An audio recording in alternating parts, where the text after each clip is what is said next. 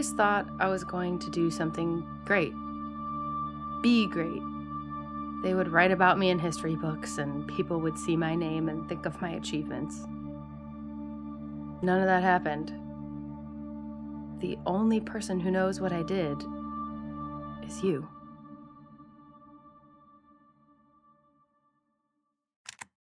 Episode 1. Wormholes and Plumbing. Final round of cell cultures didn't grow. Kind of the final nail in the coffin. I gave Harry the news and he was nice.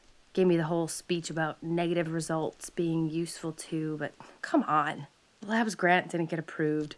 Cuts need to be made, and there's one PhD candidate whose experiment's a big fat failure. The writing's on the wall. It's pretty clear. Harry told me to consider alternative steps. Starting over in another lab means another 3 years, at least. The other option is to pack up and go home, which I don't want to do for obvious reasons. Dad's still Dad. Oh, shoot. Rain's still coming down pretty heavy. I'm holed up in that one really gross bathroom. That one from New Year's 2018. Had the bright idea to cut through the woods at 2 a.m, extremely inebriated.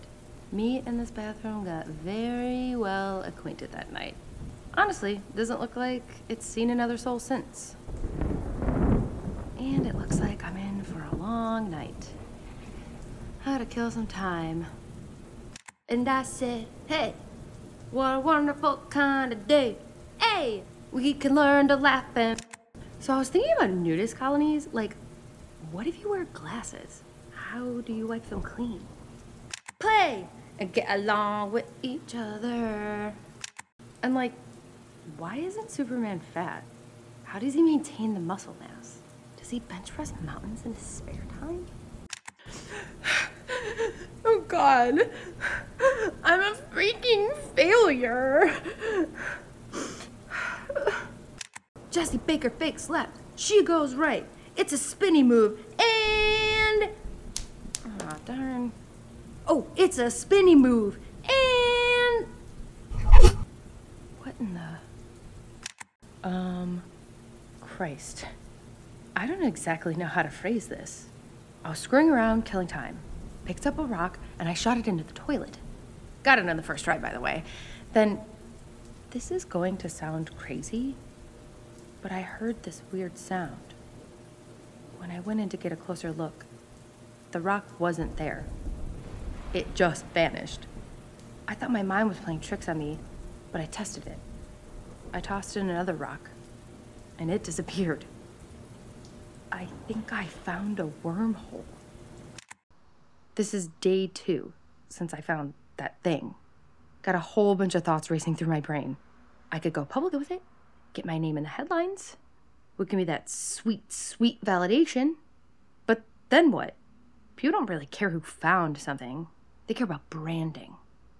I could not tell you for the life of me who made the first bagel, but you can damn well be sure that I know the Einstein Bros. Well, actually, I do know that bagels originated in Jewish communities in Poland around the 17th century. But my point stands. Branding matters. And if I want to be the Einstein Bros of wormholes, then I need to do some research. To that effect, I should stop calling it a wormhole. I'm still in the dark about what this thing actually is. I'll start referring to it as the anomaly. It's a little ho-hum, but I can't have any preconceptions about what this could be affecting my studies. Now, I'd love to just stick my head down the toilet and see what we're dealing with, but I don't know. It seems risky. I need to take proper precautions. There's no telling what kind of radiation this thing could be spewing out. If I'm too cavalier with my approach, I'll end up with an arm sticking out of my neck. Day 4. I survived 1 night of naked exposure to the anomaly. But that doesn't mean it's safe. To check the radiation levels, I borrowed a Geiger counter from the radiotherapy lab at the university. Edward claims they never use it, and I should have it back before anybody notices. About to run a preliminary radiation check on the anomaly. Switching the instrument on now. Oh, shit! I'm almost 50 meters away from the anomaly. Radiation levels are not dropping. Oh God, I'm gonna die. So, this is embarrassing. But it turns out full body scans actually leave residual radiation. What the sensor picked up was coming from my own body. And with a little more foresight, I brought along a lead sheet for protection. Final result, no significant uptick of radiation levels, and we are good to go. Day 10. So now that we've got the boring safety stuff out of the way, we need to get to the business. It's time to see what's on the other side. What I'm going to do is send through an old phone, have it snap a picture of the other side, and then pull it back through using a wire. If it goes well, I'll have taken the most famous picture in all of human history, ever. Well, that was an epic failure. Everything seemed like it was going according to plan, until I pulled the phone back to our side and found it was dead as a brick. Turns out the circuits had completely fried. I ran some more tests with an old lamp and a digital watch. Same thing, completely dead. Electrical circuitry doesn't survive the trip. Darn, this is an issue. So, taking a photograph is out of the question. Unless I want it to be a daguerreotype, which I'm looking into, trust me. One good thing that came out of the camera test was I discovered the anomaly is bidirectional. Objects can go through and back, which is fortunate, because I was worried about throwing things inside willy-nilly. For all I know, adding more mass into the system could cause it to collapse. I'll be more selective about what I put in there and use the wire to pull them out. The bidirectional property is actually pretty huge. It's entirely possible that we're receiving signals from the other side, and I just lack the proper equipment to pick them up. There are so many different kinds of signals, though. Electromagnetic, sound, some sort of interdimensional wave. It would take too long and be too expensive to detect every possible signal I can think of. So let's narrow it down. We can find out what signals can actually pass through the anomaly, then use that list to detect any possible messages. First off, electromagnetic, or light. Now, what kind of light source can I use that's not driven by electricity? Day 15, birthday candles. In particular, trick birthday candles. Despite being an annoying novelty, they actually produce solid intensity, and they're difficult to put out because of the magnesium powder they've incorporated into the wick.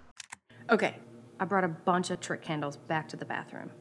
It's the middle of the night, and I've got all the windows covered up with a tarp, so if light can go through, I should be able to see it. I've got them in a glass bowl, tied to a wire, and dropping it through the anomaly now. Darn. Day 25. I tried candles, glow sticks, and even a freaking oil lamp. No light came through. I even brought a cheap infrared sensor to see if infrared made it back, but it was completely dark.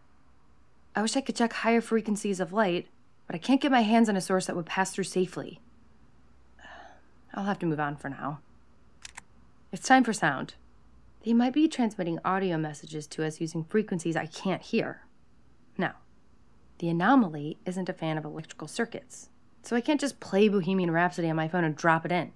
I had to find a device that functions purely off of mechanical energy.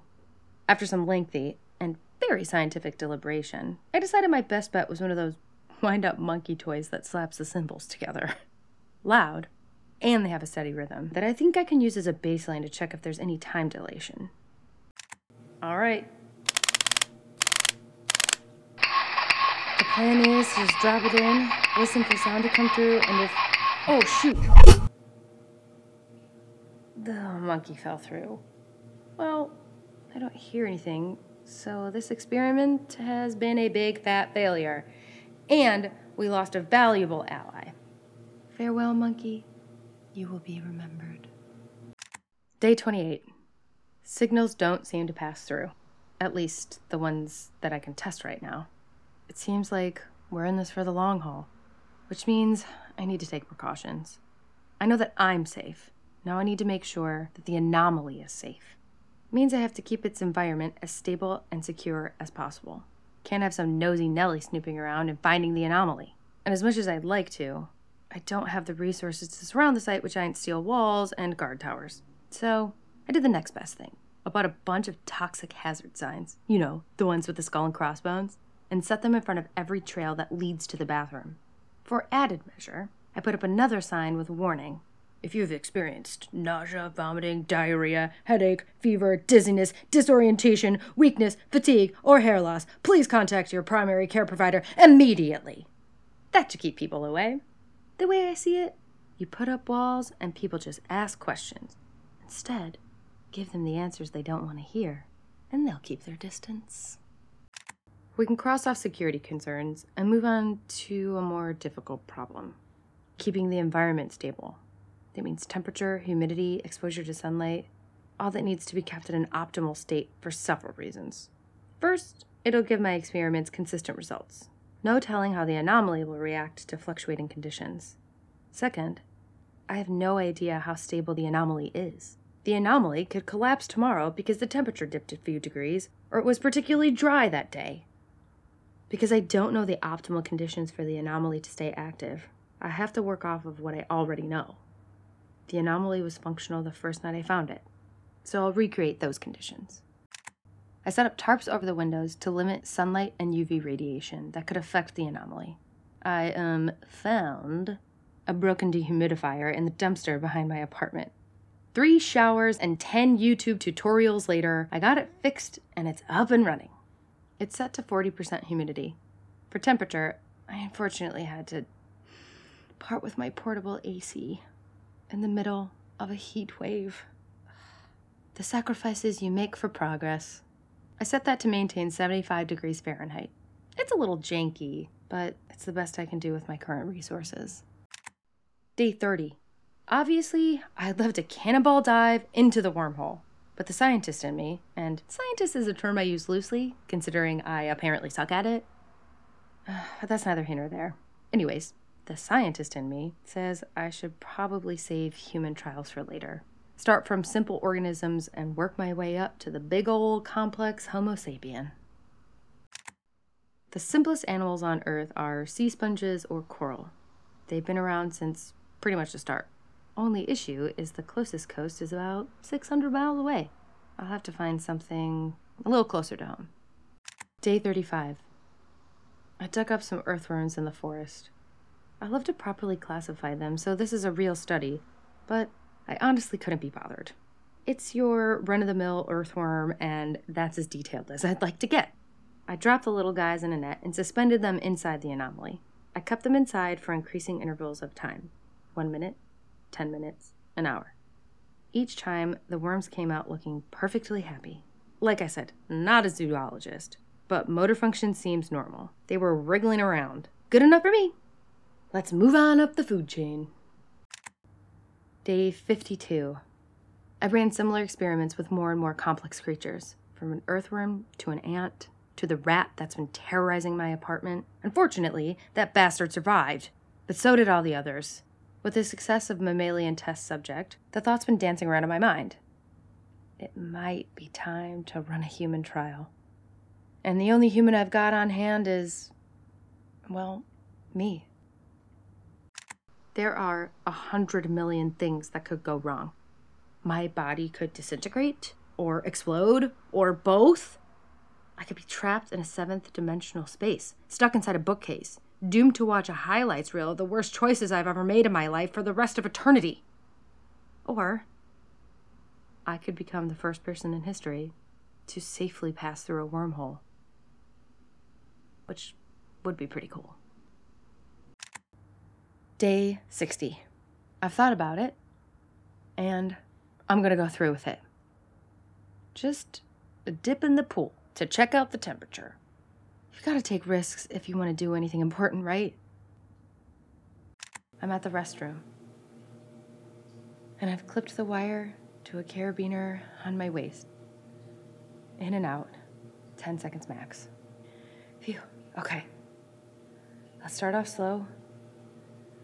Just my legs at first. Oh, geez. Screw it. I'm going. Holy Jesus. What in the...